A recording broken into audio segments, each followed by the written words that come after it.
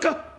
Cocksucker! San Francisco! Jesus fucking Christ. All right, there's an invisible cocksucker next to you, and he's from San Francisco. Oh! Cocksucker! San Francisco cocksucker!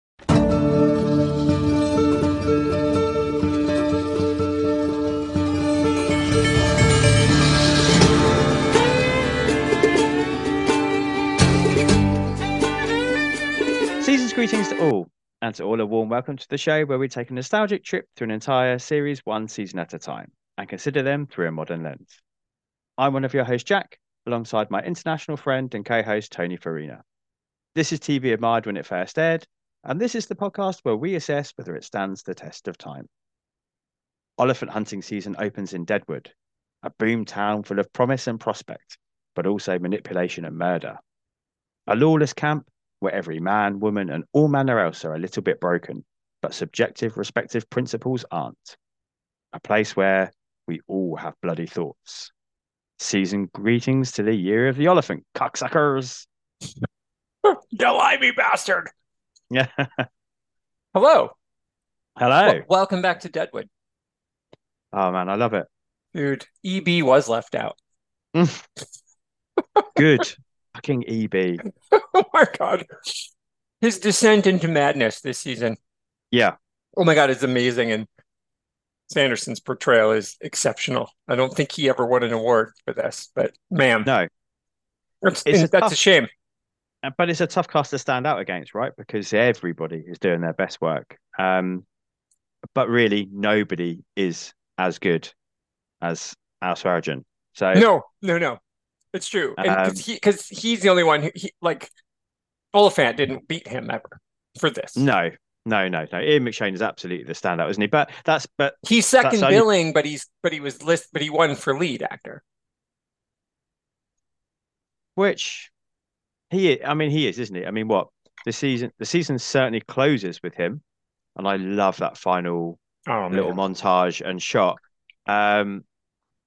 This season of any of them is Al's season. Yeah. Oh yeah. It's his show. I mean, it was the choice that they made to put, and I don't know how they make choices. Like their names don't come up on the same title card. They could. To me, that's how I would do it. If I were, I've not watched the film yet, so no. I don't know if it's one of those where they do, Oliphant's on the right and a little lower, and McShane's on the left and a little higher. You know how they do that, like. Whatever it is, however they famous Towering Inferno poster is the one. Which one? Towering Inferno. Sure. Yeah. Exactly. Yeah. And Newman. Yeah, and Heat. Yeah. Same thing. It's like somebody's got to be top billing. That's just how it is. And that was it, and that is such a thing. So to me, that's why you just are like, we're just going to do it alphabetical order of appearance. There's all kinds of ways that you can get away with that and just be like, that's how we're going to do it. Yeah. I love it when they do order of appearance because then sometimes like the star is listed like 15th. Yeah, just some random. Yeah, bike messenger one. Yeah. Exactly. Yeah, but it's okay. But no, it is an exceptional show. It was an exceptional season, and once again, listeners, we will not be doing a worst. No, because that doesn't exist. On IMDb, none of the episodes from this season rank lower than an 8 out of 10. Yeah, this is the highest rated season, I think, of the three. I liked it better than season one. For some reasons, Jane's back. Yeah, that really helps. Again, they've dumbed, like she's just playing a hard drunk. She's not playing dumb. And again, I just didn't. Once they figured that out, as we talked about last episode, once they figured out how to deal with that and how to just get the actor to do and again, whether it was her choice, whether it was Walter Hill directed that first episode, so they were kind of locked into his vision of what Calamity Jane looked like. I love where that's going. It's So I mean, there's a lot of good here. Powers Booth has shown up and decided he's the biggest prick of them all. Yeah. Right, and he's just having a ball.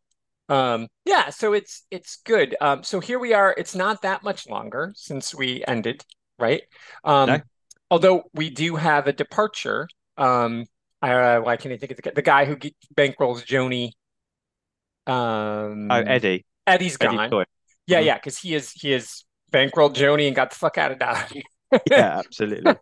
And definitely made Cy pretty pissed. So that is kind of where we begin, knowing that that is happening. So it's not that much time has not passed No. since the season has ended. And so I think that's also really a smart decision. The actors have all aged really well.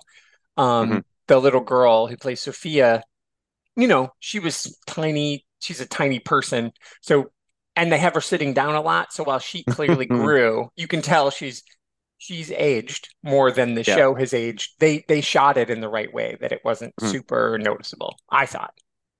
No, yeah, Yeah. you're right. It's one I of think those. it's weeks, isn't it? More, Yeah,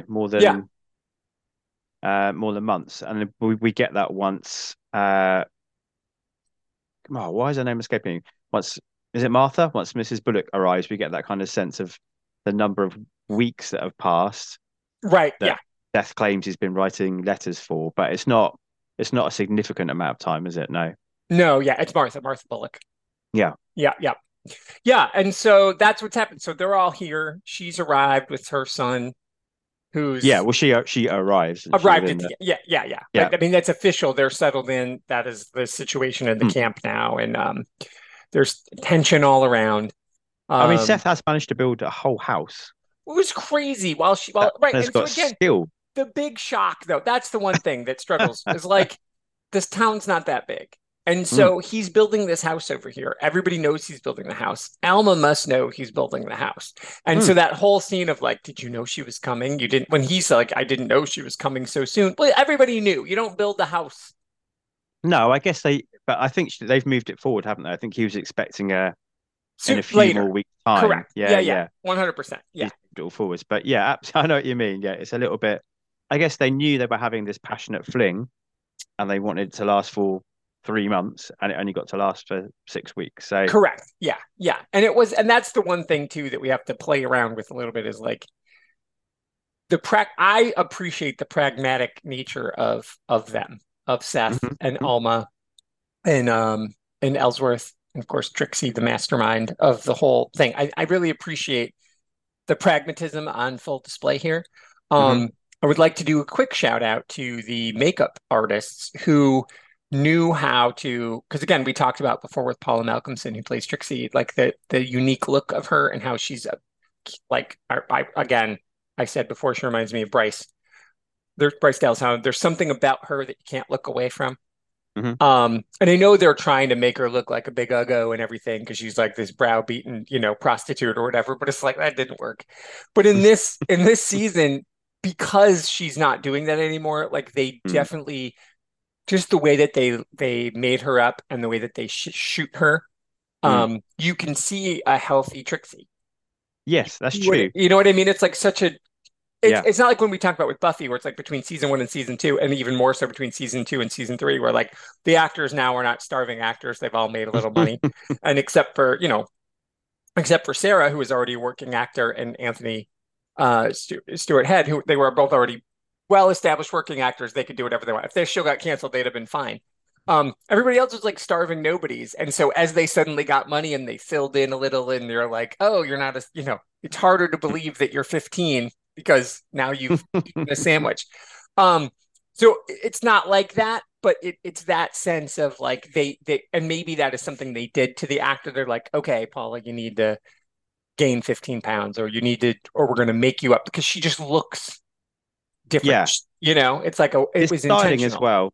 Yeah, Yeah. it's all very deliberate because in the first couple of episodes, she's very booby. Yeah. She's wearing a new top, which is all about like boobs are basically out. Yeah. And then, of course, as she is pushed away, and I think that's the right phrasing, pushed away by Al Yeah.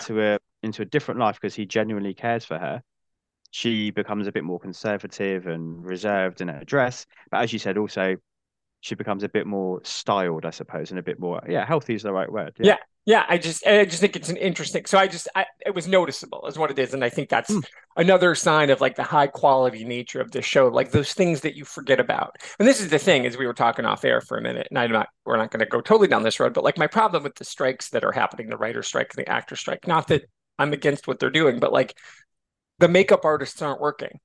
Right. Yeah. Do you know what I mean? Like they're not on strike, but they're Hmm. also not getting paid. And so that is annoying. Like that frustrates me because it's like, what's the boom operator doing? Hmm. That's not like a job. That's not like a side job. That's your job. Yeah. Like, Yeah. it's to be strong and hold microphones and be quiet. There's not a call for that, like there's not anywhere else that you can go do that. So it's like a very specific skill set that people have. So Mm. just to see it all on display, the set design, as we talked about how the city of Deadwood was clearly part of it. And there's one of my favorite things is like, I didn't know about the secret passageway. I just Oh think that yeah. was such a brilliant thing. And again, it's Yeah. so amazing because it's a new wrinkle. It's not a Deus Mm. Ex Machina thing. It's like, how do we get Al, over to Merrick's office without him having to go outside? It would make Yes. sense that you're like, I genuinely didn't know. We keep forgetting the camp is not even a year old. No, exactly. But yeah, I agree with you. It's hilarious, and suddenly it's like every episode now somebody's going Yeah. backwards. It's been happening all the time. It's just been off camera. Yeah. I think they do a great job of writing it in there again, don't they? It's not just a practical thing, and it is, as you said, and I like that. But it's also a character development. It's that Al really likes Merrick, and Al is becoming reliant on Merrick. And Merrick is uh, feeling the same way back towards Al, and Al is becoming such an integral member of this camp that people are actually trusting and putting their faith in and needing him in order to keep the camp the way they want it. Again, it's another well-written part that shows how his status and stature within the camp is growing and changing. Yeah, absolutely. And again, Ian McShane is fucking owning it. He's Mm. just exceptional. And again, I know you have a soft spot for it with Jimmy, right? That's the Johnny the dummy. Oh, for Johnny, yeah, Johnny the Johnny, yeah, dummy. yeah, He really that only grows in this season, doesn't it? Yeah, yeah. he's something special. And of course, my love for Wu does not diminish No, Wu's as this and that end. Oh, mm. Yeah. fucking brilliant. Okay, well, listen, Hang Dai. and he's so good. It's so good. Okay, so this is what happens. There's a guy out there, Mr. Hurst, who's buying up Hmm. the town. So the plot is all about the mysterious Mr. Hurst, Hmm. and then what they do is they subvert your expectations, and they don't wait until the very last second of the last shot of the last show. Mr. Hurst shows up early on, Yeah. early enough to lead you into next season, but to also, and I think that was really that subverts the way most shows wouldn't do that. They would just drag it out and drag it out and drag it out. And then you're like, Yeah. okay, surprise. And you're like, well, okay, now. I mean, and there is a lot of that, but I do think they wrote it in such a way that if it doesn't get picked up, we're okay. Yeah. And so I think that was really smart. Of course, the act, and again, everybody wants to be on this show, Yeah, sure. right? I mean, again, the guest appearances, but also just like I'm going to show up for 2 episodes at the end. I'm the star of my own show just before that, so it's like great acting, great everything, great. And I don't feel, I'd be curious what you think as the cast gets bigger and Jane comes back and we get, and now obviously we have Martha and we have Little Bullock and we've got all the other, characters and we've got more villains. Walcott, obviously we need to talk about him. Do you ever feel like, and granted they get rid of Eddie, but do you feel that at any point in time it's too overstuffed?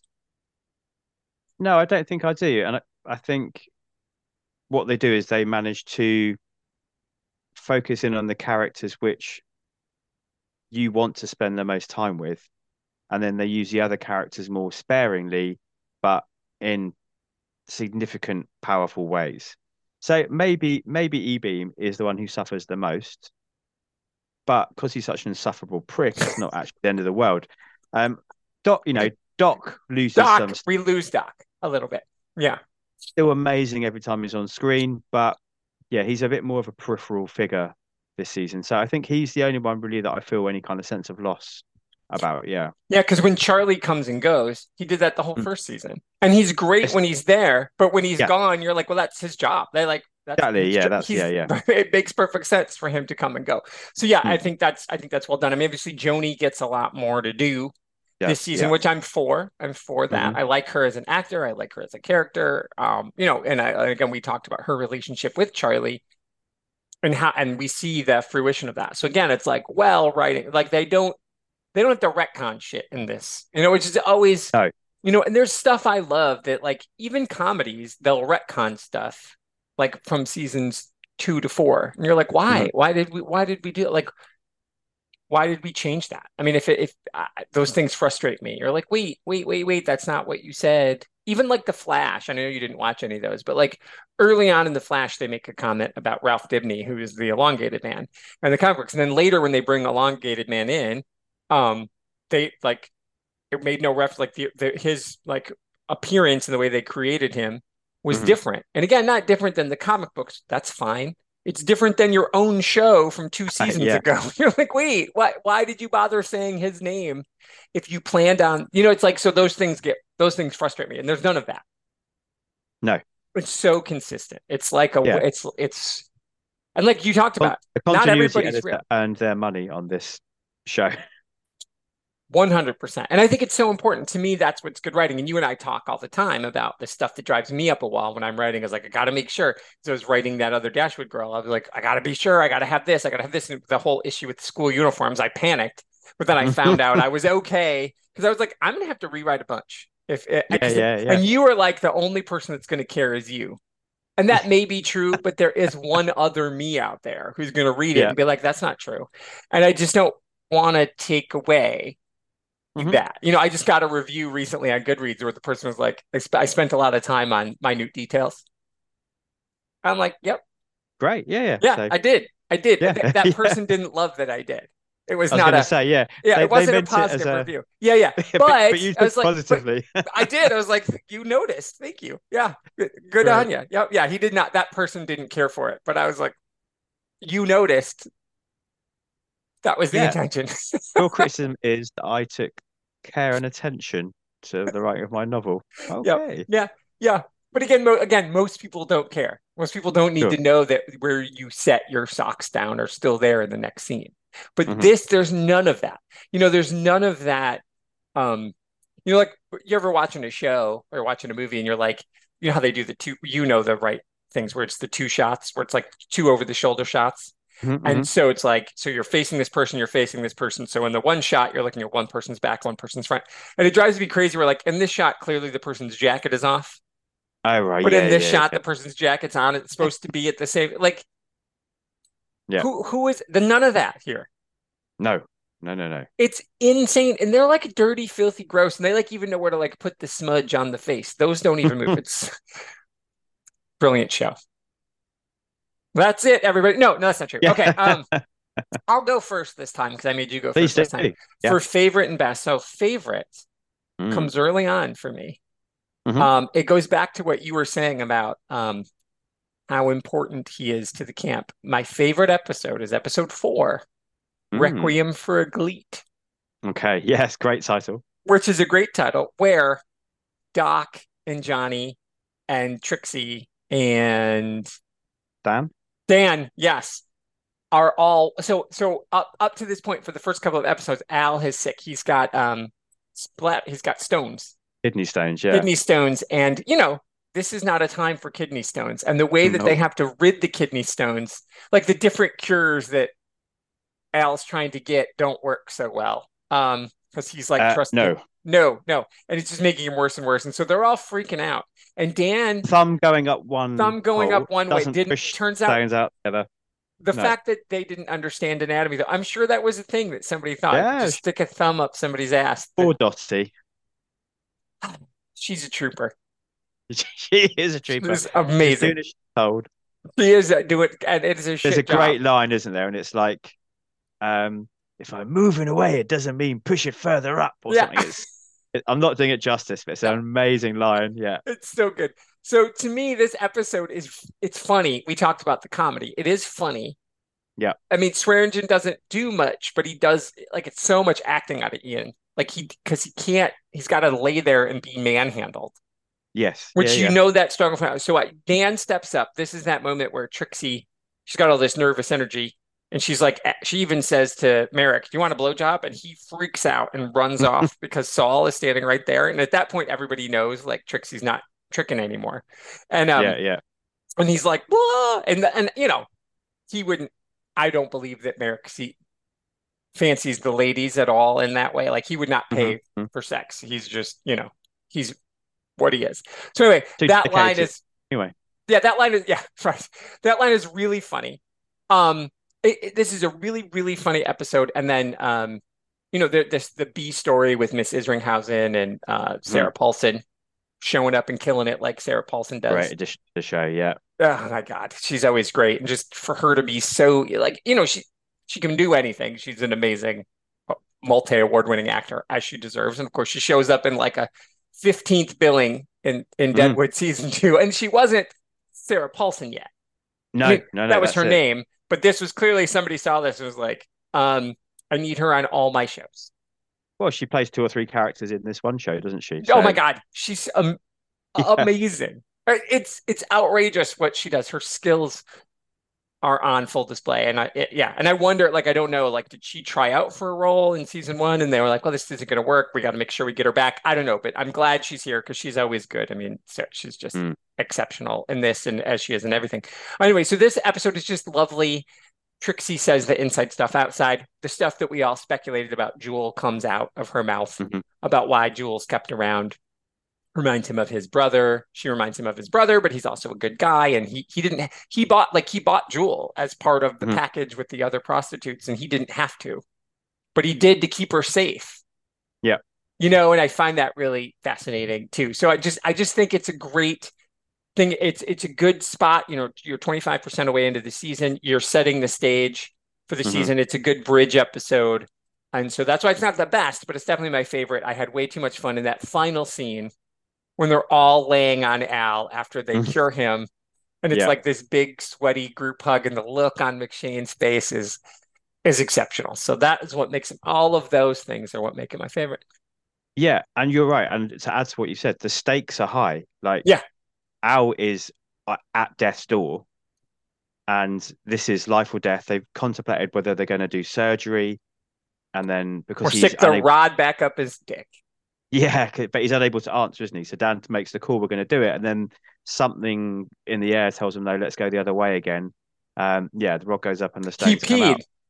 There was like a drop. Oh, that's right. There was a drop of blood came out. And so once that happened, Doc was like, oh, if something's coming out. Go. Yeah.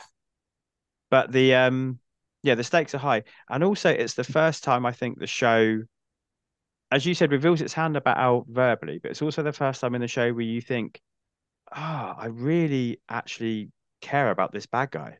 I know. You like him, as we said before, in that Iago way because of how clever and smart he is. But this episode, you go, oh shit, I actually really care whether he lives or dies. You shouldn't. He's a horrible man.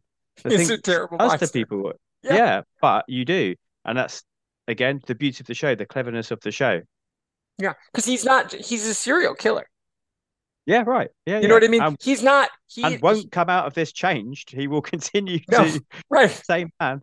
Yeah, right. And that's the thing. The one thing you can say about him being a serial killer, yes, he owns these women and he puts them into prostitution, but he doesn't abuse them. I mean, I know he punched Trixie in the beginning of season 1, but he doesn't assault them sexually. He may punch them, and he doesn't anymore. After Trixie stood up to him, though, you never see him lay a hand on them in that way. He doesn't raise violence. So he's no saint. He's a monster. But yes, this is such great writing and acting, and it's because these other people that you learn to care about. Like Dan, Dan is where Johnny wants to be Dan, but we don't want that for Johnny.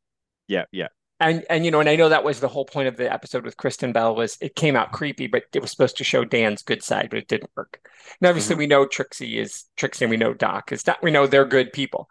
So I just I just thought it was a delight. I just thought it was such a great show, and again, Sarah Paulson kills it. Yeah, agreed. That's my favorite. What about you, sir?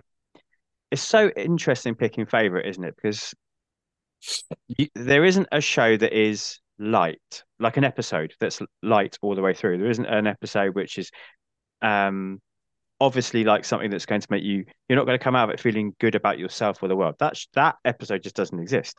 Right. So when I say my favorite is episode 9, which the one that ends William getting killed by a hawk, it's not because I like seeing children being killed. I just think it's a brilliantly written episode of TV that starts with a breakthrough moment for Seth and William, which means the episode can only end in tragedy because we're in Deadwood after all. Right. And it pays that off. But the journey to get there is wonderful. And I'll come back to this point probably in even more depth when I talk about what I think is the best episode. It's little moments for so many characters within one episode, so perfectly handled, which I think is why it's my favorite episode. Because yeah, it starts and where it finishes is emotionally moving and powerful, but you get some commentary on kind of like, and there's a lot of commentary I think in this season, even more so than season one, which is probably why I think it resonated with you more. But we get like the mob culture, don't we? When Steve leads the mob and he's angry because of the uh, notice that Merrick's put up from Jerry, the commissioner, coming in about how they get annexed to town and what's going to happen, and we've got, I'll call him N General. We've got the N General character who I think is another wonderful little side character in this season, and how he's been treated, and you get Bullock coming in, and we said he's not a hero, but he has his moments. What's his line? I've got it here somewhere. It's something like "You will disperse" or something. And in my intro, it's what I'm talking about. Like people have they have lines they will not cross or they will not see being crossed. No, Bullock is not a good guy. He started the season starting a fight with Swearingen because he called out his honor, and Swearingen was right because he is sleeping with Alma. But Yeah. he will not abide by mob culture, will not abide by, racist lynchings, which is what it was going to turn into. Yeah. Not okay. And that's just one small part of this episode. There's so much going on. You've got Tom on his bike, which is a really beautiful, light-hearted moment, which, because we're in Deadwood, people aren't allowed to be happy. Nope. So we have to speak that out from under him.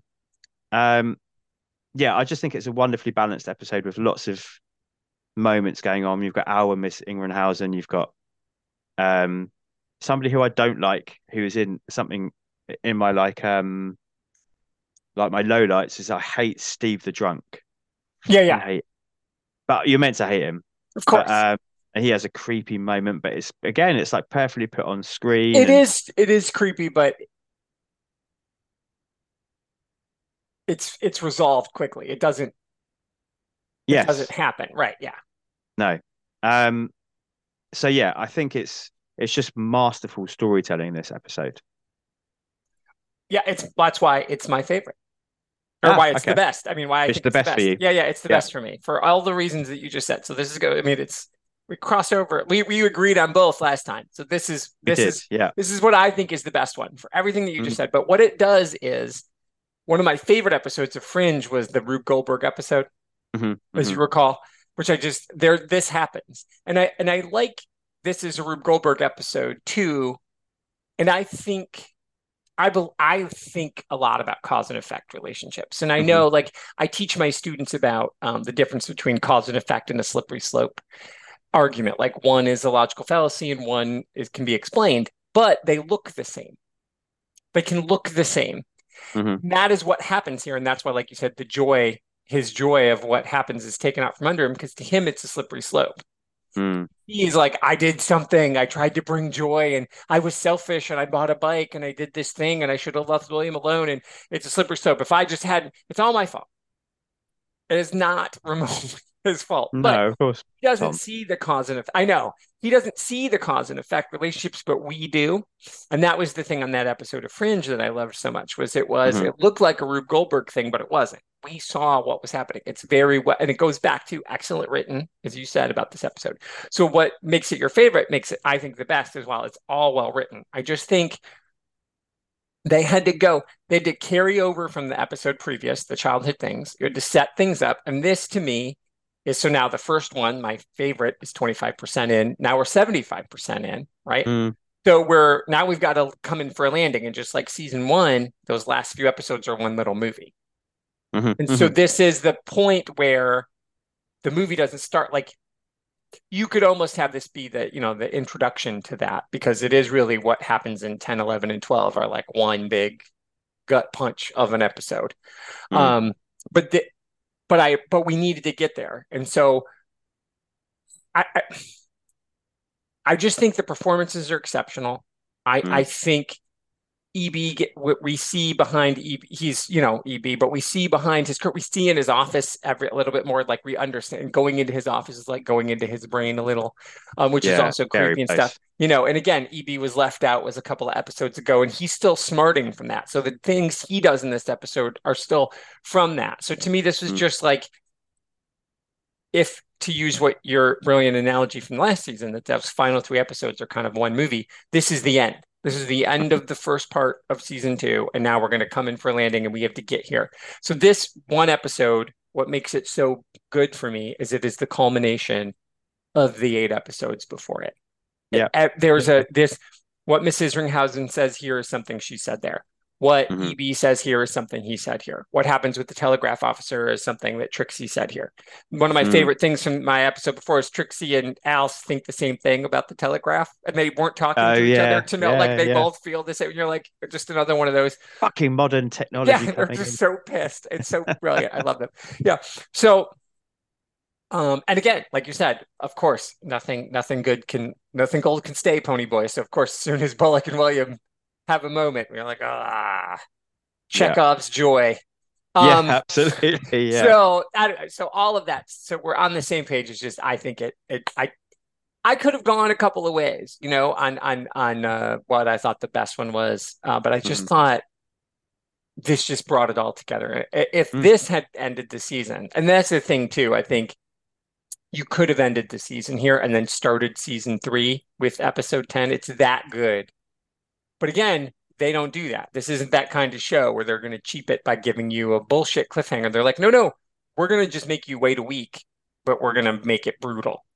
So I almost picked the next episode as the best, but I felt like this was it. It was a toss up for me. So, episode 10, you nearly picked. Yeah.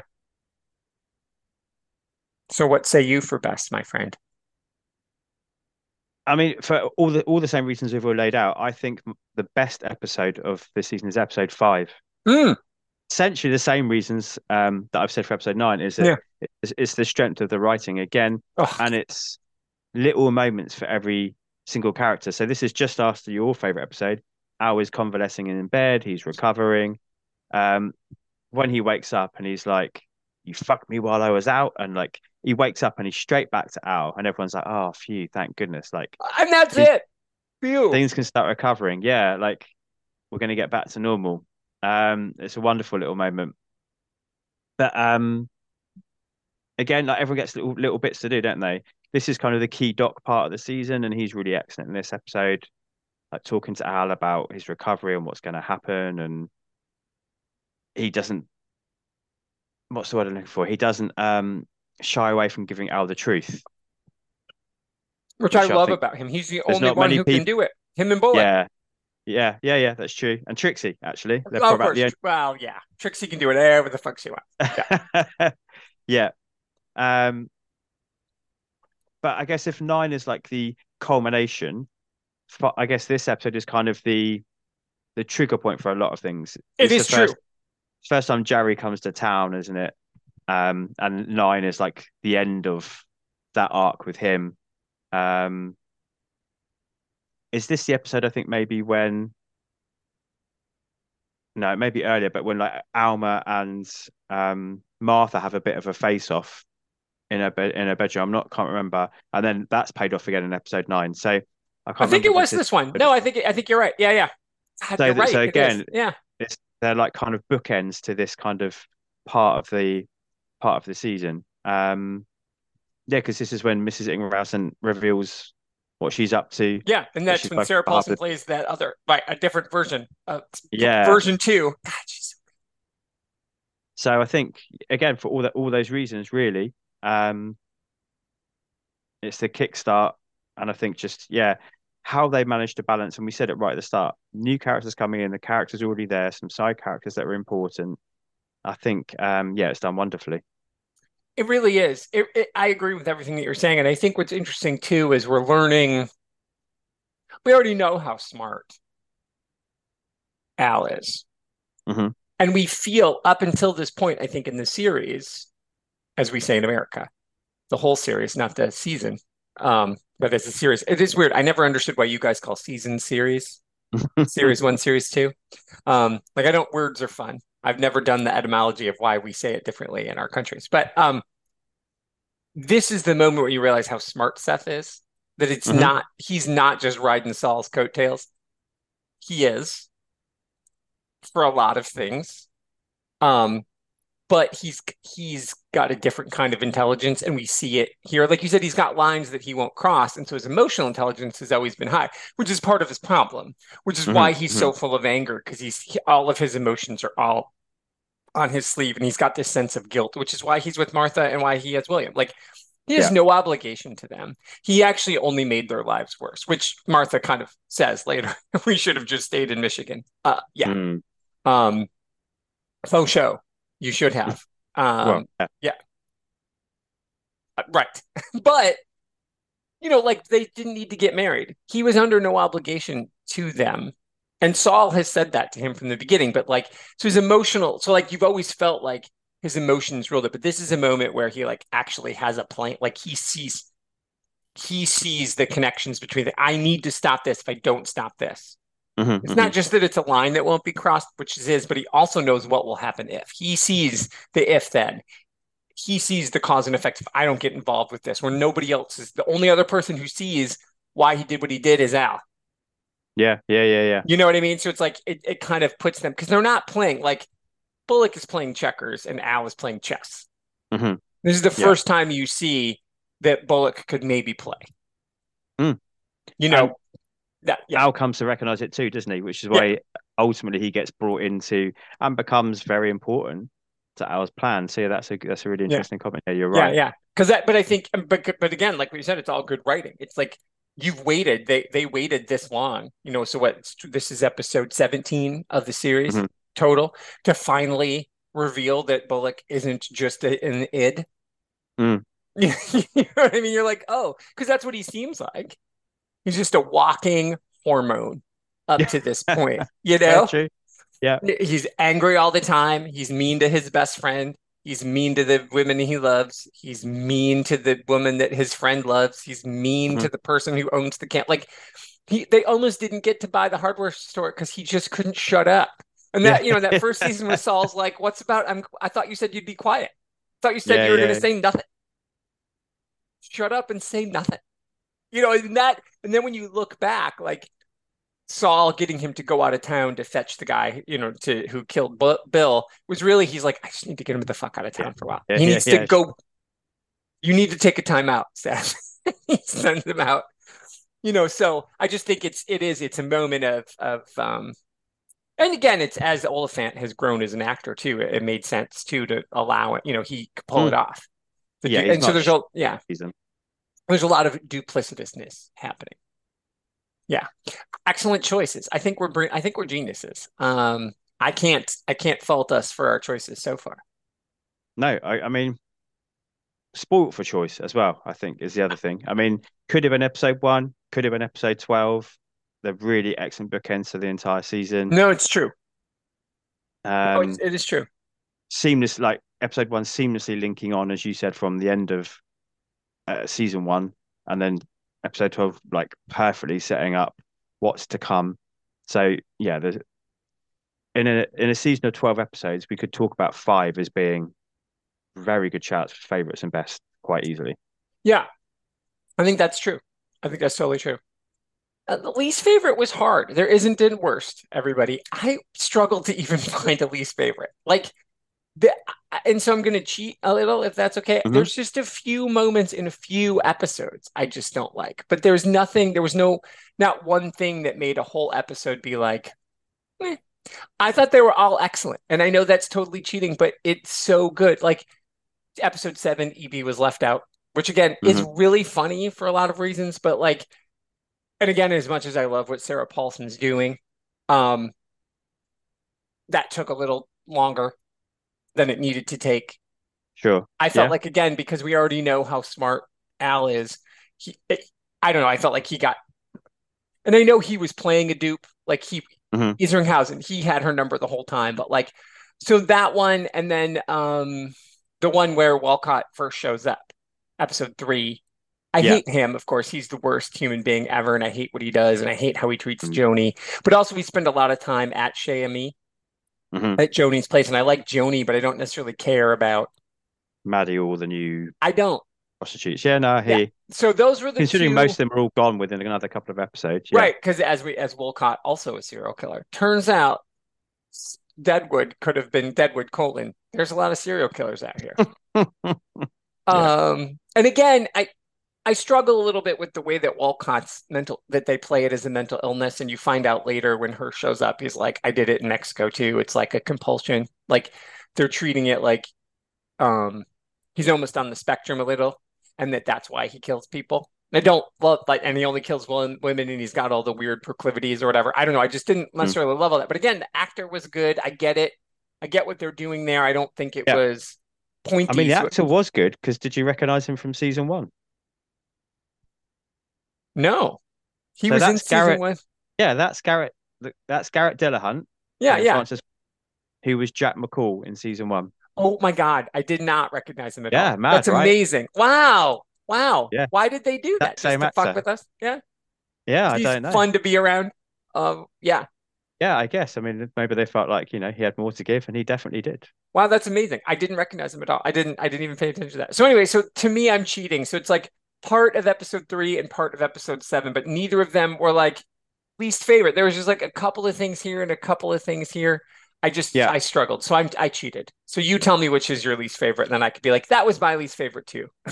Well, you've done it. You give me the perfect lead-in. Episode 3 is my least favorite episode. I just don't feel like it progresses much, really. And it just suffers for not having Al in it. And I know he's not really in episode 4 either, but because that's the getting him to the recovery stage, episode really is just Al laying in a bed, or actually Al laying on the floor of his office and then not being able to get in the room. So yeah, again, it's not one to skip, but there's just large swathes of it that don't really do anything, I don't think. We're introducing Shay and me matters for Walcott. It matters for Joni, and then it matters for Jane. So the place has to exist. Like it needs to be established. Yes. So that is really, it's establishing Shay and me as a locale. Yeah. Like we already know it exists. We know from episode 1. Yeah. But we only see it when she first goes in and it's like this dirty thing. Yeah, I just don't care about Maddie. I don't care like that. That isn't appealing. Walcott's weird sexual proclivities. Yeah. No. I don't love the way that they have Joni kind of sort of be frustrated that she can't turn him on or do anything. It's like, you don't even like dudes. Yeah. Like, you should be thrilled that he doesn't want anything to do with you. But she's like put out by it. And I know she's projecting that at Cy because she and Cy are fighting. And I understand all of that. But yeah, I get what you're saying. And again, you're right that this one, Al just lays on the floor and shakes. And in episode 4, he lays in a bed, but he's got to act his ass off. Yeah. Like this one, he's just got to lay and shake. And I know that's hard, but in episode 4, even though he doesn't talk, they're like literally manhandling him and they're throwing him around and I just think I love what Dan steps up in that episode, and it's like, right. The gem is missing from episode 3. Yeah. That's it. The things they take out and replace them with it just doesn't match, does it? And where we said before, like, moments for characters and little subplots that really matter. And, think of like Tom on the bike, and then you get that heartbreaking moment in the next episode when Jane finds him crying behind the bar. Like those little subplots really matter for characters and for pushing the story forwards. But, Farnham selling while Bill Hickok's letter, like it sort of comes back later for Charlie, but not really. And, like Walcott going to the Bell Union, like who cares? And Almo like offering to buy the hotel, like all the like, and it feels it's as close to filler as we get in this show. Correct. Is this the one though? It's not this one. It's not episode 3 where she, where the cook, what's his name? Is it Farnsworth or? That's not it. Oh shit! I'll think of his name. When he walks her across. He walks her across Richardson. Oh, amazing! Richardson, yeah. He is amazing. And the guy who plays him is called Ralph Reichson, and he plays Richardson. And he's great. He doesn't speak in the whole first season at all. And then he starts to get to talk, and the way that he falls in love with Alma, rightfully so. Yeah, but yeah. I love all of that. So I don't know if that's in this one or if it's in the next one too, when she walks in. Starts praying to antlers, doesn't he? Yeah, because she picks up an antler to use as protection. And so then she gives it to him, even though she just stole it. She's like, will you return this for me? And he won't, because he's like, it's a gift. She gave it to me. And so I just think he's great. And again, it definitely gives him stuff to do. And he's a funny side character in the way he plays out with EB later. But again, it could have been anywhere. Yeah. And I don't even know if that was this episode or if it was the next episode. I was just scrolling through trying to see. I'm not sure. Yeah. It feels like. Yeah. Maybe it wasn't even this one. Yeah. I mean, he's in this one. But again, it's just not great. Yeah, I'm with you. And again, so it's like parts and parts between those two. And it just, but again, there's nothing terrible, right? You wouldn't skip it. No. But you might be like, oh, it's okay if I miss part. And I guess it's like we said with season 1 with the Kristen Bell subplot. It's like it's fine, but it's not doing much. And here, like kind of Walcott's introduction to the camp is fine, but ultimately he is not that important of a character, really. Turns out he's not. No, he's just there to do the bidding of Hearst. He's going to be an important character. Sure. Because Walcott's gone by the end of the season. What an ending. Yeah. Oh my God. That was, again, what a shocker. What a great way. So he kills himself, right? Or did somebody push him? Did somebody kill him? I've always assumed, he hangs himself because he's been rejected by Hearst, and Hearst is buying him out and sending him away because Hearst doesn't know. Hearst assumed when he killed all the women in New Mexico, there was a reason for it. And then he's like, I told you the reason. I can't help myself. And he's like, you fucking sicko. Like he doesn't, he wants nothing to do with him. And I think and again, the actor is exceptional in the role, but I hate Walcott as a character. So obviously he's pretty bad. In a town of terrible people to be the worst person. So is he worse? Is Walcott worse than San Francisco cocksucker? Oh, good question. I mean, no, I guess not. Because he's talk about that.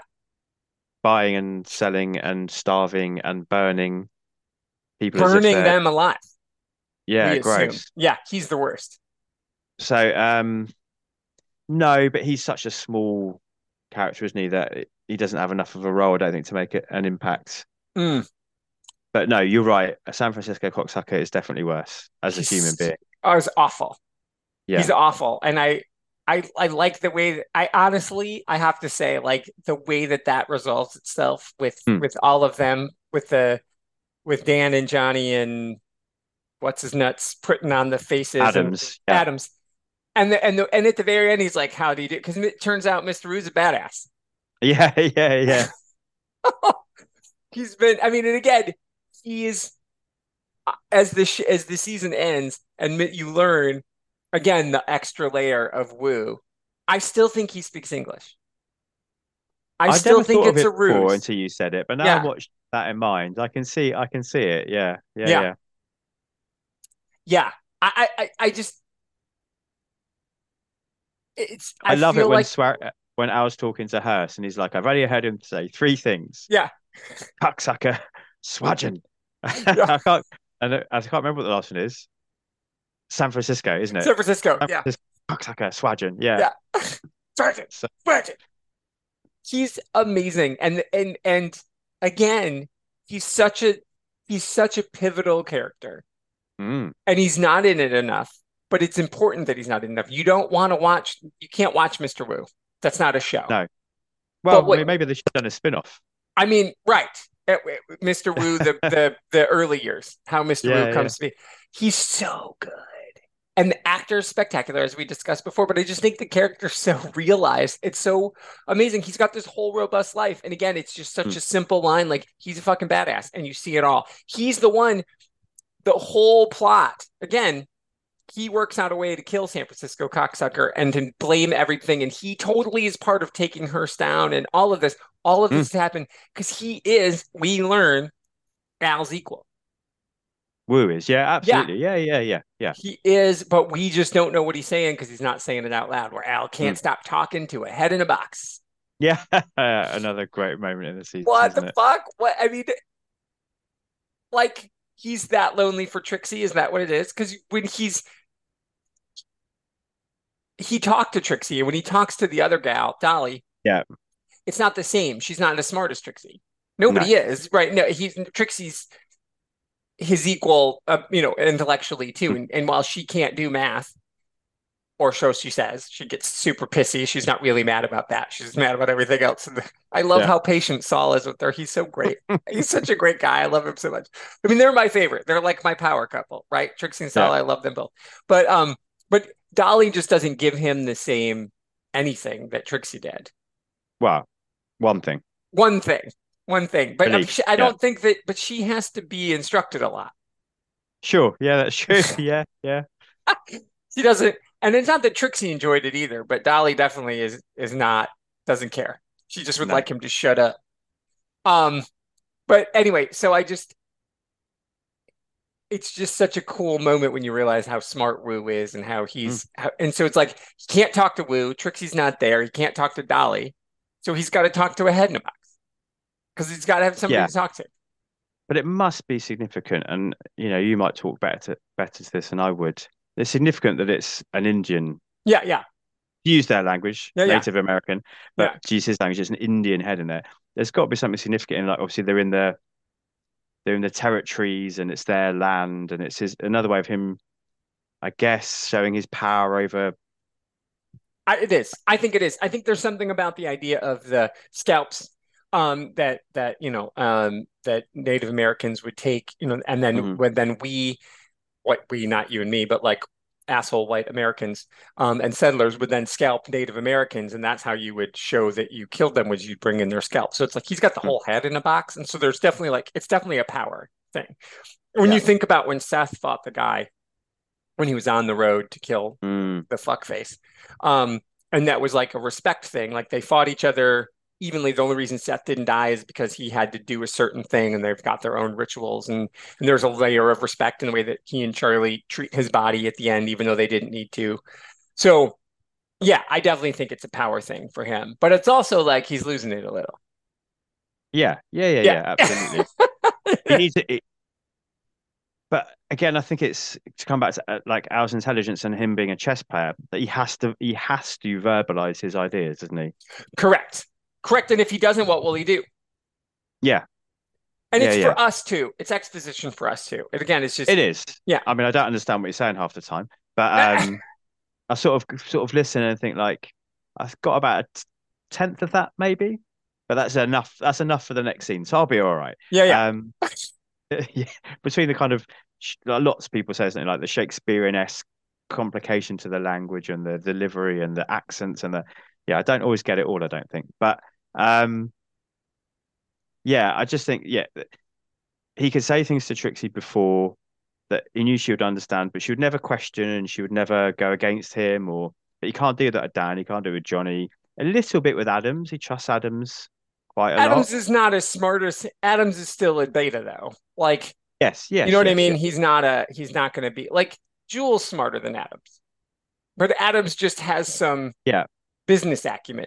Do you know what I mean? Like if Yeah. he and Doc wouldn't bother each other so much, they could be really good friends. He could Yeah. sit down, but they like annoy the fuck out of each other. And I Yeah. love that. Their antagonistic relationship is beautiful, and I love everything about it. So again, there's just again, he learns he could probably talk to Bullock. Well, I was going to say he's the only one really that if it wasn't the head in the box, it would be Bullock, wouldn't it? Right. Yeah. But again, they're both too volatile, so it's never going to happen. I know it is. And their personalities are so strong in different ways. Doc has Mhm. PTSD, obviously. And that's why he's the way that he is. Mhm. Al saw the way and they all have. They're all suffering from horrible life syndrome. Yeah. Right. Oh, absolutely. Everybody's Yeah. life sucks. And again, Martha, yes, we should have stayed in Michigan. Yes. Seth, why would you ever think like once you landed in here, you should have said, you know what? This isn't going to work out. Although to be fair, she took the choice to come out, so he hadn't called for her yet, had he? No, that is true. No, that is true. That is true. But that's a good And let's point. be honest, he probably might have preferred it if she stayed as He well. 100% would have. And obviously everybody's life would have been slightly different. Yes. That's one of my modern lens things, actually, is Let's go there. thing with Alma. Mm. So Trixie, again, playing matchmaker. Mm. When she realizes that Alma's pregnant, oh my God, Trixie has aborted 7 children. We learn. Yeah, it's really hard to hear, isn't it? Yeah. Which again, they weren't children. She aborted 7 pregnancies. She aborted, and again, they weren't children. I'm not saying like I'm not that person. That's not what I'm saying. But you can tell by the look on Trixie's face, that's how she sees it. Trixie sees that as 7 children she could have had. She doesn't see them as 7 pregnancies. Yes, they were unwanted pregnancies, and because of her profession, it is a thing that happens. But like you learn, like, holy shit. And so she tells Alma what to do, and Alma's like, I'm gonna have the baby, because she's obviously Seth is the father. And so she convinces Ellsworth, the nicest human being in all of Deadwood, except for Saul. They're after this though. I mean, I feel like Ellsworth wins. The nicest guy in Deadwood. Yeah. Like, and the way he talks about it and what his role is going to be. And he understands. Yeah. Yeah, he understands. He knows who the dad is.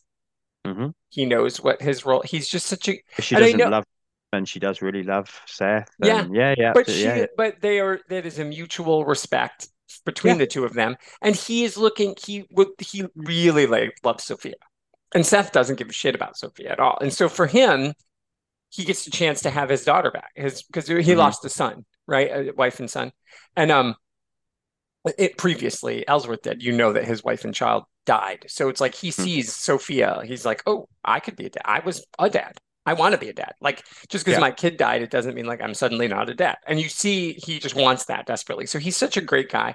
But anyway, so all of that to say, through the modern lens, it's just like everything else with the language, the use of the word Indian instead of Native American, and the horse can come too is the name of the one episode. And obviously lots of racist, sexist homophobia happening here. The women is property kind of thing. Like, there's no conversation that Alma could just have the baby. No. Oh yeah. No. And I understand it's just period accurate, but like when you look at that ever through a modern lens, it's always hard to take. And the fact that Trixie had to have 7 abortions because at no point in time that she wouldn't have been allowed to, and she wouldn't want to raise children in that world, So again, it's not.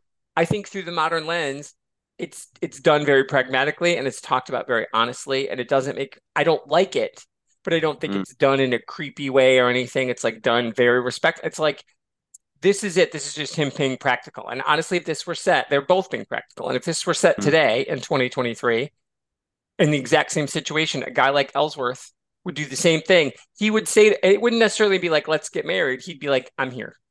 We're already business partners. So, because they're business partners. He and Ellsworth and Alma are business partners. So he'd be like, I'm here. If you need a dad for Sophia, I'll be a dad for Sophia. If you need a dad for whatever you need, I'm your guy. I will be your Friday.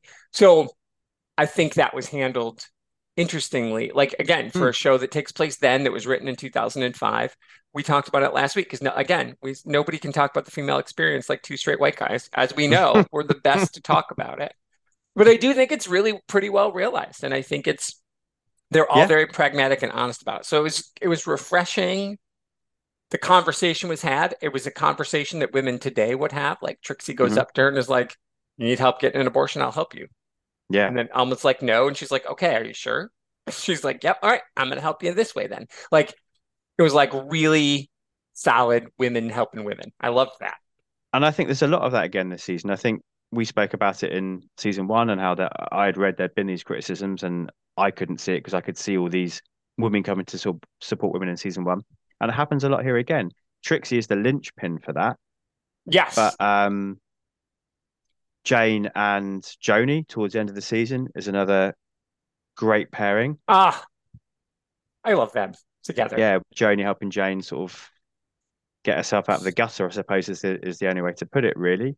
But knowing that she's getting something out of it as well. And I think we do have little moments throughout and even with Martha and Alma in the scene when they're putting the safe in just before William gets killed by the horse. I think they have a little moment of like, let's not. I'm going to use a crude term, but I mean it in the Yeah, let's not bitch fight over a man. right. Let's move on. Let's move Exactly. on and let's be strong women and know that we are needed for our roles. I need to be a teacher. You need to own the bank, and we are going to be important to this camp. And so I think there are still lots of those moments like that. I found the Alma plotline really interesting because I can't decide, no matter how many times I've seen it, whether she is just waiting for things to go wrong with Martha and Seth and for Seth to come back to her, or whether she is genuinely contemplating doing it by herself Mm. before the Ellsworth situation comes up. I can't quite tell from the story or from the performance. It almost feels like initially she's like, well, I'm going to have it and I'm rich. You know, I'm not going to struggle. I can hire nannies. I can have 10 Mrs. Ingerhausens, or whether it's that she's just biding her time. What did you think? Oh, That's a good question. Wow.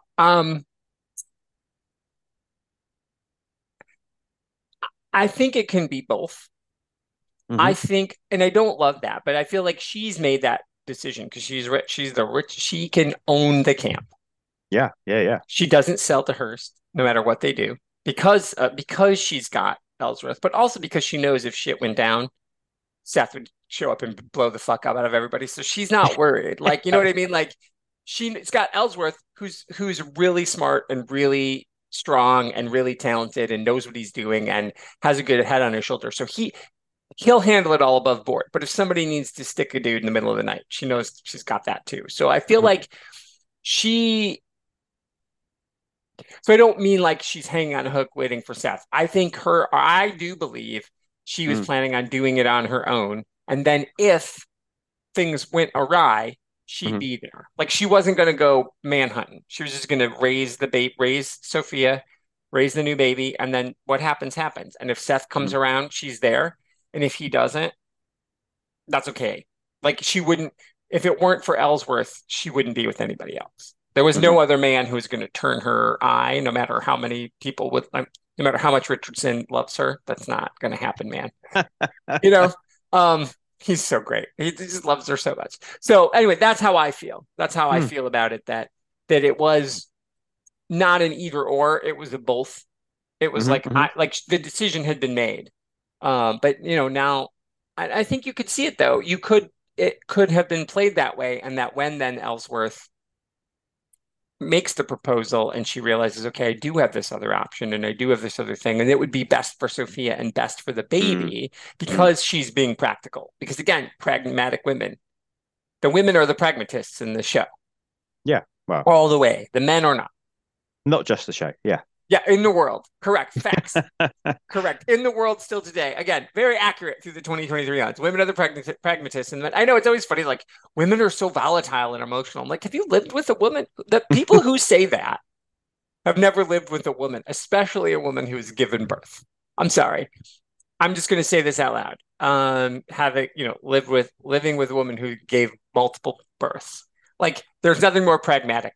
There's nothing more about understanding what life and death is. And like, I think like giving birth, and we can't understand it. So I feel like women are so emotional. I would love to see a man have to give birth. That's all I'm saying. And then you'd be Yeah. like, okay, Well, who's he overly kind of emotional? did in episode 4 of. Right. I'm just joking, women. No, Of no, course, he's of not. Of course, course. we did. I'm just Yeah, no, joking. no, that's funny. Um, But yeah, no, I think you're right. But again, that is what's so. That's well said. It's not just this show; it's in the world. So it is very accurate. It is accurate that I think she's just being a pragmatist. And being that she is essentially the camp matriarch now, yeah. she's doing what the camp matriarch should do. She's setting a good example for Sophia. hmm Um, because Ellsworth loves her. mm It's like she's giving Sophia a dad, hmm and he's happy to do it. And Bullock couldn't do it. He barely liked William. He never loved William. No. He's never gonna love William. He doesn't have that in him. He doesn't love Alma. I don't think he does. Hmm. Just loves lusts the idea of what. Yeah. I mean, she's definitely, she was someone who was unattainable for a moment, and then she was, and I think he likes the idea of her, but Mm, he's also like yeah, I don't know. I don't see I see their commitment there. I don't know that Seth knows how to love anybody. yeah, He I knows think how that. to do things that are respectful. Mm, And he's done this disrespect. That's why he beats up Al. oh yeah, Because he felt disrespected, but you're the one who yeah, did it. Al, like you said, yeah, Al just called it. yeah, Um, yeah. Al just said words out loud and the truth, and you didn't like it. So Hmm. there's guilt there. But I don't Yeah. think that he's defending Alma's honor by getting into a fight with Al. He's No, fighting no, with no. It's all himself. about himself. Yeah, Yeah, yeah. 100. Al's a stand-in for him. Yeah. Yeah. So I don't know that there's love there as much as there's there's clearly regret. If he really loved her, then he would have told Martha not to come. Martha, I mean, he could have ridden home to Michigan and told her to his face.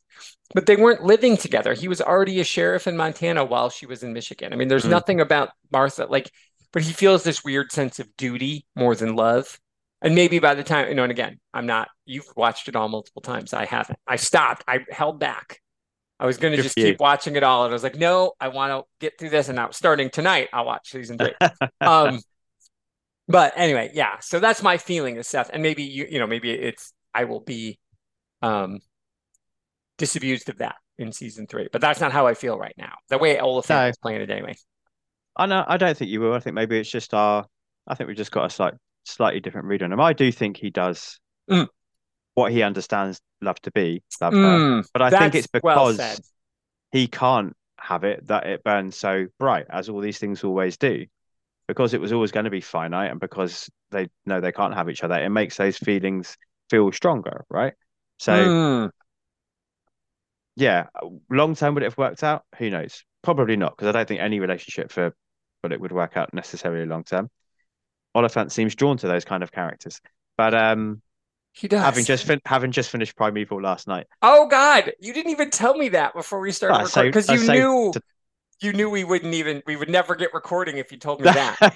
exactly. Yeah, yeah. But that's been an interesting experiment watching young Oliphant and now old. Well, I say old in inverted commas, still ridiculously ripped, handsome, just grey Oliphant. Yeah, Um, yeah.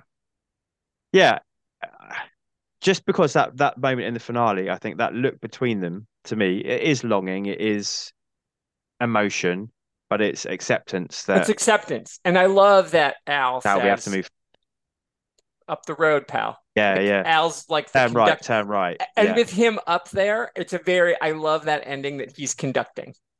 Yeah. Oh, 100%. The music's playing, Walcott dies, all of this stuff is happening. Hearst is like doing this, EB is going crazy, and it feels Yes. like Al is conducting it all from being Yeah. up there. And I love that. And I don't know if that was intentional, but that's what it felt like to me that he's up Oh, there definitely.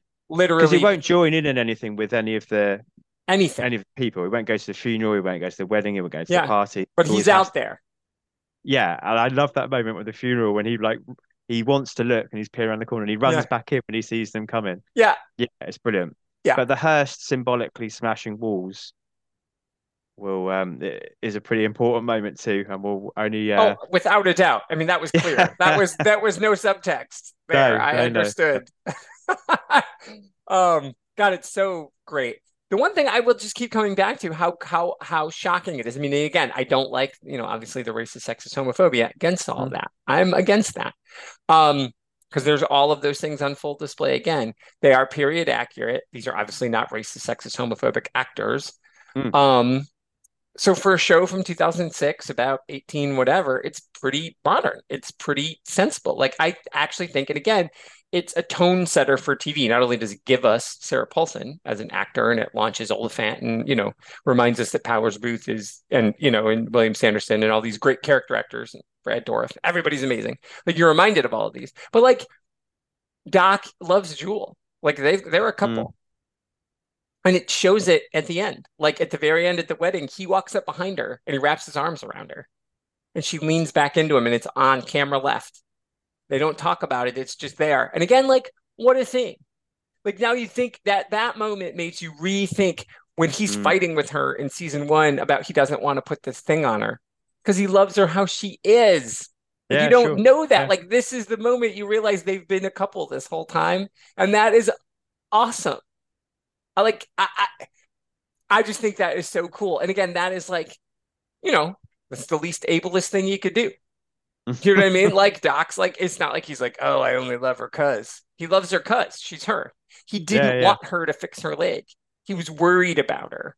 And it wasn't just like, so you, in season 1, you think, oh, he's just worried about her because he's Doc. He's worried about everybody. And then you see, and you saw them dancing, but it didn't feel like this. So if it was just from that moment that when they danced, they just stayed a couple or whatever. And she makes the joke when she does the thing. She's like, I turned a trick. Yeah. And even like, you can tell, and I don't know if that was like written. I feel like everything was written, but like Ian McShane handled that like with shock. And so I don't know if she improvised that line. She's kind of laughing her way through it, which is the way Jewel is. Jewel's always got a laugh in her mouth. That actor, Jerry Jewell is her name, who plays Jewel, is exceptional. Again, another didn't win an award because how do you stand out in a show like this? But she's always exceptional. So I just think through a modern lens, like just to have that be a side to thing. We're not even going to talk about it. But the camp doctor is in love with the camp gimp. And it, no, it doesn't mean any. He's not abusing her. It's not taking advantage of her. It's a genuine thing. So I just thought, oh, so well done. Yeah. Like that, what a cool thing to do. There's not a lot, we talked about last month, Westerns are notoriously bad for women. A character like Jewel is different in a different hands in a different series. I think there's lots of moments like that this season that stand out. There's Jane sharing the bottle with. Oh yeah. We're not going to say that. Yeah. No, in general, as you said, yeah.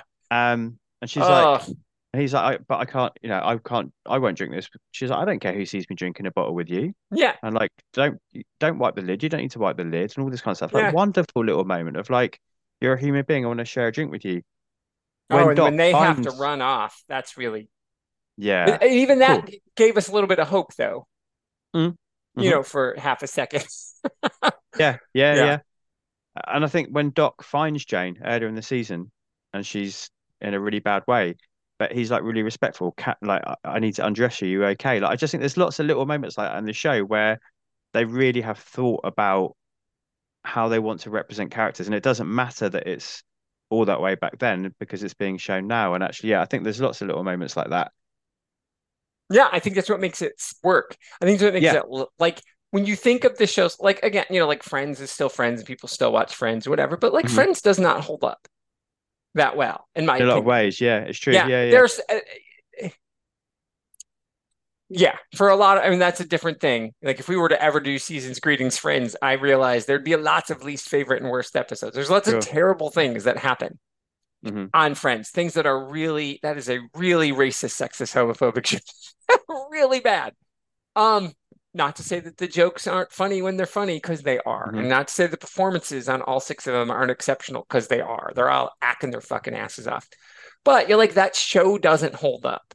Like the Dick Van Dyke Show holds up better than Friends. You know what I mean? Like I think it does. And that's like a 1950s sitcom where the wife stays at home. So this fucking holds up. What makes it so good is that it is set in a time and place, but it has changed the way we can do TV. It's changed the way we talk about that pragmatism and the female strength. It's going to flip it on its head. It's not going to do the easy thing. I just interviewed a comic writer yesterday, and he said something that was so brilliant. And he was like, I was tired of, he said, I'm tired of telling stories where the trans character is the victim so that we can all learn a lesson from it. Right. Yeah. Okay. And I was like, dude, it's so true. He's like, what? Can't you just be the hero, or can't you just be the person? Can't you just be like in Jolt? They don't make a comment that Laverne Cox she's just Laverne Cox. Like they're not like, this is my trans partner. It's like, nope, she's just the woman. She's just the partner. They don't discuss it. That's not part of it. Like that's what we want, right? That's the way that we're moving. But that idea to say, well, we can have a character who is trans, that we talk about being trans, who isn't the victim. And this, I love that. And this is saying we can have women who are victimized, who are treated poorly because they're women, but they're also aware of it and they're being honest about it and pragmatic about it. And there are people like Doc. There are people in the camp who are being respectful. And Bullock is respectful of women. Yeah, and, and Al learns from Trixie, and obviously Saul always has been. Saul's a gentleman in Ellsworth. So it's just it holds up because it doesn't do the things you expect it to do. Yeah, no, I agree with all of that. Yeah. And when you give us Walcott, Mm-hmm. a person who doesn't respect women, you hate him. Yeah. And he is very much the bad guy. Yeah. Well, and we didn't talk about Cy as we're coming to an end. What do you think about him as the bad? Like, I mean, Powers Booth is just awesome, and he's just chewing on cigars and chewing up scenery, and that's his job. But like, what do you think of his progression this season? And because he's very much a caricature.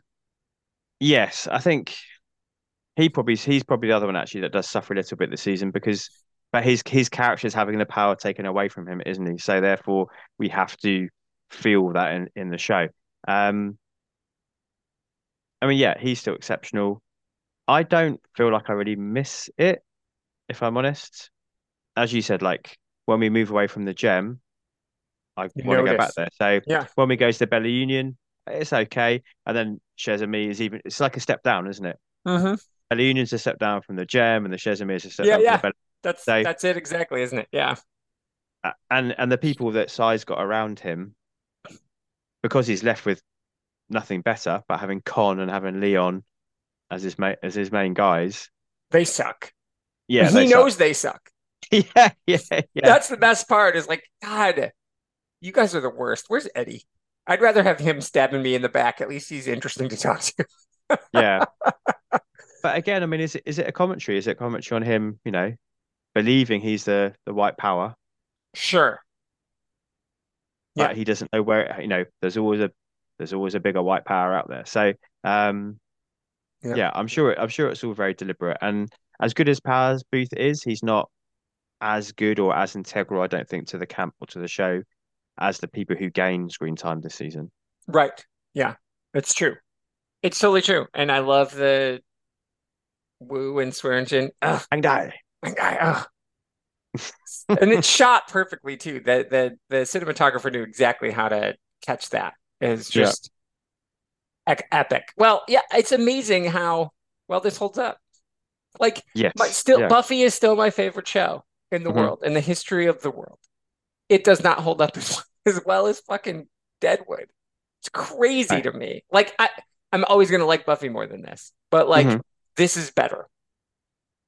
Yeah, I mean, I'm exactly the same boat. Like, as we discussed, and why this show started on Buffy is because of how much it means to us, because of watching it when it was a show. But there's a reason why this is in my top 5 shows of all time, and why I watch it pretty regularly. Yeah, despite it being difficult to watch at times, and despite there not being that breadth of episodes to watch. You're only ever going back and watching 36 episodes, but it's actually not such a terrible thing. No. Do you know it's mean, like, better than watching 108. Yeah. You're going to watch, and it's you're getting into it because you're going to see this massive long arc, and you're going to see characters go through loads of stuff. You're not going to get that in Deadwood because it's 36 episodes and it's tight in and out, but it's 36 episodes of just pure quality. And I haven't obviously finished it nor watched the movie, and I know it was a shock. People thought they'd get a 4th season, but ultimately a show like this needs to be short because of it is about a particular place in time. Like my dad's, Ciro's favorite show was MASH, which isn't good, which doesn't hold up, and historically is unfunny, in my opinion. And you can all the MASH. It's not good. It was his favorite show. Okay, it was supposed to take place during the Korean War, which was like 4 years or 5 years of real time, but the show ran for like 11 years. It wasn't funny. There was a laugh track on it just wasn't funny. Like historically, I know it was like everybody loved it. I mean, I watched every episode because my dad watched it. I've seen them all. Like I sat with Ciro and we watched MASH, and he talked about MASH, and he could tell you who was on every episode of MASH. And this is the one that had Patrick Swayze on it, and this was the one that had Ronnie Howard on it, and this is this one. And he knows, and he's always right. Whatever we'd be watching, he'd be like, "Oh, that guy was on MASH." Mhm. Like the guy who plays Mr. Wu, he's of an age that he was probably on MASH. That's what I'm saying. Like, right, everybody, Powers Booth was probably on MASH, is what I'm saying. Like, everybody made their way through MASH at one point in time. But it's like, I think it's really bad and it doesn't hold up. And I wouldn't tell anybody to watch it. But like, Mhm. it has this sense of grandeur. And what I'm noticing about a show like this, though, is like it doesn't outstay its what like. And again, so it may be tragic that it was cut too short, but sometimes that's okay. Mhm. You know, like Mhm. another HBO show that I think we could probably watch at one point in time, The Newsroom, did not overstay its welcome. And much Mhm. to my chagrin, during the Trump presidency, I was desperate for The Newsroom to come back. Like I was desperate for Aaron Sorkin to come back and be like, here we go. Talk about like a guy who must have loved Star Trek, but like didn't write Star Trek, right? I mean, the speechifying and all this stuff and all the things. But anyway, so it's just I get what you're saying, why you revisit it all the time. I mean, I will going forward. I mean, Mhm. this is not going to be the last time I watch this. It's just really, it is exceptional performances across the board. Even the person who's just like listed as Jim Hoare, you know, they're Sure. all, and Yeah. that's Yeah. Yeah. unfortunate, but they're acting their fucking ass off. Mm. So And the writers are writing their ass off, and the that's, directors are directing their ass off, and the and as we said right from the costumers and the right, yeah. everybody. I mean, just the way that Trixie was shot. And again, it's kind of one of those things where, you know, I always say this about my love for Donna Reed. And it was obviously the way that the camera loves Donna Reed, and the way that Francis Ford Coppola, Frank Capra loved Donna Reed, and the way he loved to light Donna Reed. And, you know, it's like, but she's lovely, but also you made her look that way. You know, like I just feel like they love Trixie and Mhm. they are Oh, really, they want us to love her. She's just shot in such a perfect way. I don't know. yeah. I do. Team No. Trixie. Yeah. 100%. Yeah. Yeah. All right. So we're coming to an end. Um, dude, thanks for doing Oliphant season. Yeah. No, I'm loving it. Yeah. All right. Well, so we didn't, because of life and time and everything, we did not get to Sleeper Volume 2. So we're either doing Sleeper Season 2 next, or we're doing this Season 3. Something soon in a few weeks, we'll Yes. be back talking Yeah. more stuff that we love. Us talking Yes. about stuff. We're two white dudes talking about stuff because it's the internet. Absolutely. But I'd love to do Sleeper season 2. Yeah. Yeah, let's do that next. Yeah, it's a Yeah. monster. I mean, I just sent you the picture, didn't I, of Yeah, you did. Yeah, yeah. the omnibus I got from the Well, the library. funny thing And is the one that when I I got from the collected it, the library woman was wasn't like, the one I got from the "Whoa, library wasn't that. So I oh, can was it get not?" that Okay. one digitally. So you read that one and I'll pick the digital one up. And then that way we Okay. can read the Nice. same one, because the one I got was not that. Oh, shame. But then Okay. I But I saw mean, that one existed. yeah. But well, we've covered half of it already. But Yeah, it was the only right. way I could get a physical copy of. But there's more in it. But the one that you had, there's more in it. Okay, fine. There's All like right. extra stuff in Sleeper Volume 2 that isn't in the one that I had. That's in the Okay. Sorry omnibus. about that. So no, it's good because I wanted it and I went going back and forth, and so this makes me do it. So Cool. good. Darn, I have to read more Ed Brubaker. So anyway, that's what's coming up next, people. Jack, tell me, this is going to come out sometime in October. What's happening on the filmography? Whose In state are we October. stating? Yes. So Expendables literally came out yesterday. Yesterday. Yes, the first Yeah, yeah. Expendables. Thank you to everyone who plows through it, and thank you, Tony, for being my sounding board, because poor old Max and I had a bit of a rough ride The recording that one. Gremlins were assholes. They are. Yeah, I decided to release it as was, rather than, I've never done it yet, but rather than record, I didn't re-record, I didn't want to do that. But so that's out, which means the mechanic will be out in a couple of weeks, and that's with Glyn making his first appearance, and I think that's come out really well. And then a real big swerve into Romeo and Juliet With Mike and Megan. with, as I've been describing them, Comics Emotion Zone star-crossed lovers. Yeah, Yeah, I can't wait for that. I know. Yeah. Oh, that'll be fun one. fantastic. Oh, so those will be coming up. And then I've got this, obviously. I've got I just interviewed Elliot, as I said. I think that actually came out last week, because I think I'm gonna flip the two, because Emmett, because his comic is coming out. So he asked me to put that out. I'm gonna be on Humming Fools, it's Kyle's art show. Oh, cool. And then he asked me to come on Evilcast again as part of his stable of people, and we are going to do The Lost Boys, Oh, which I know I've nice. already done with with VHS Strikes Back, but you can't watch. No. You can't not. I mean, if he gave me 3 to choose from, and the funny thing was, it's like he gave me Night of the Comet, which I've already done with Dan, Lost Boys, which I've done on VHS, and then Dawn of the Dead '78. I'm like, and he gave me a few more, and I was like, these are my 3. You pick, and I should have just said Dawn because I hadn't covered that one yet. Darn, I got to watch Romero, but no, it's good. He picked Lost Boys because we've done other vampires, so that's what's coming up, and then obviously other comics in motion things. I've got other interviews with other creators, and stuff. All good stuff. All good stuff. And so we're going to go now because we've only got a few minutes before we have to go, and we need to talk about City Primeval off air, not being recorded. All right. So let's listen to that gorgeous theme song on the way out. Oh, I love it. And maybe get a super cut of maybe you'll hear Wu say San Francisco cocksucker before you hear it. There's a good chance. Bye, everybody. Take care. Cocksucker! San Francisco cocksucker. I have got to meet him. Swedgen, San Francisco cocksucker, meet! San Francisco cocksucker and Swedgen. Gotta meet. Swedgen, Wu, hang day! Wu and Swedgen. Hang day.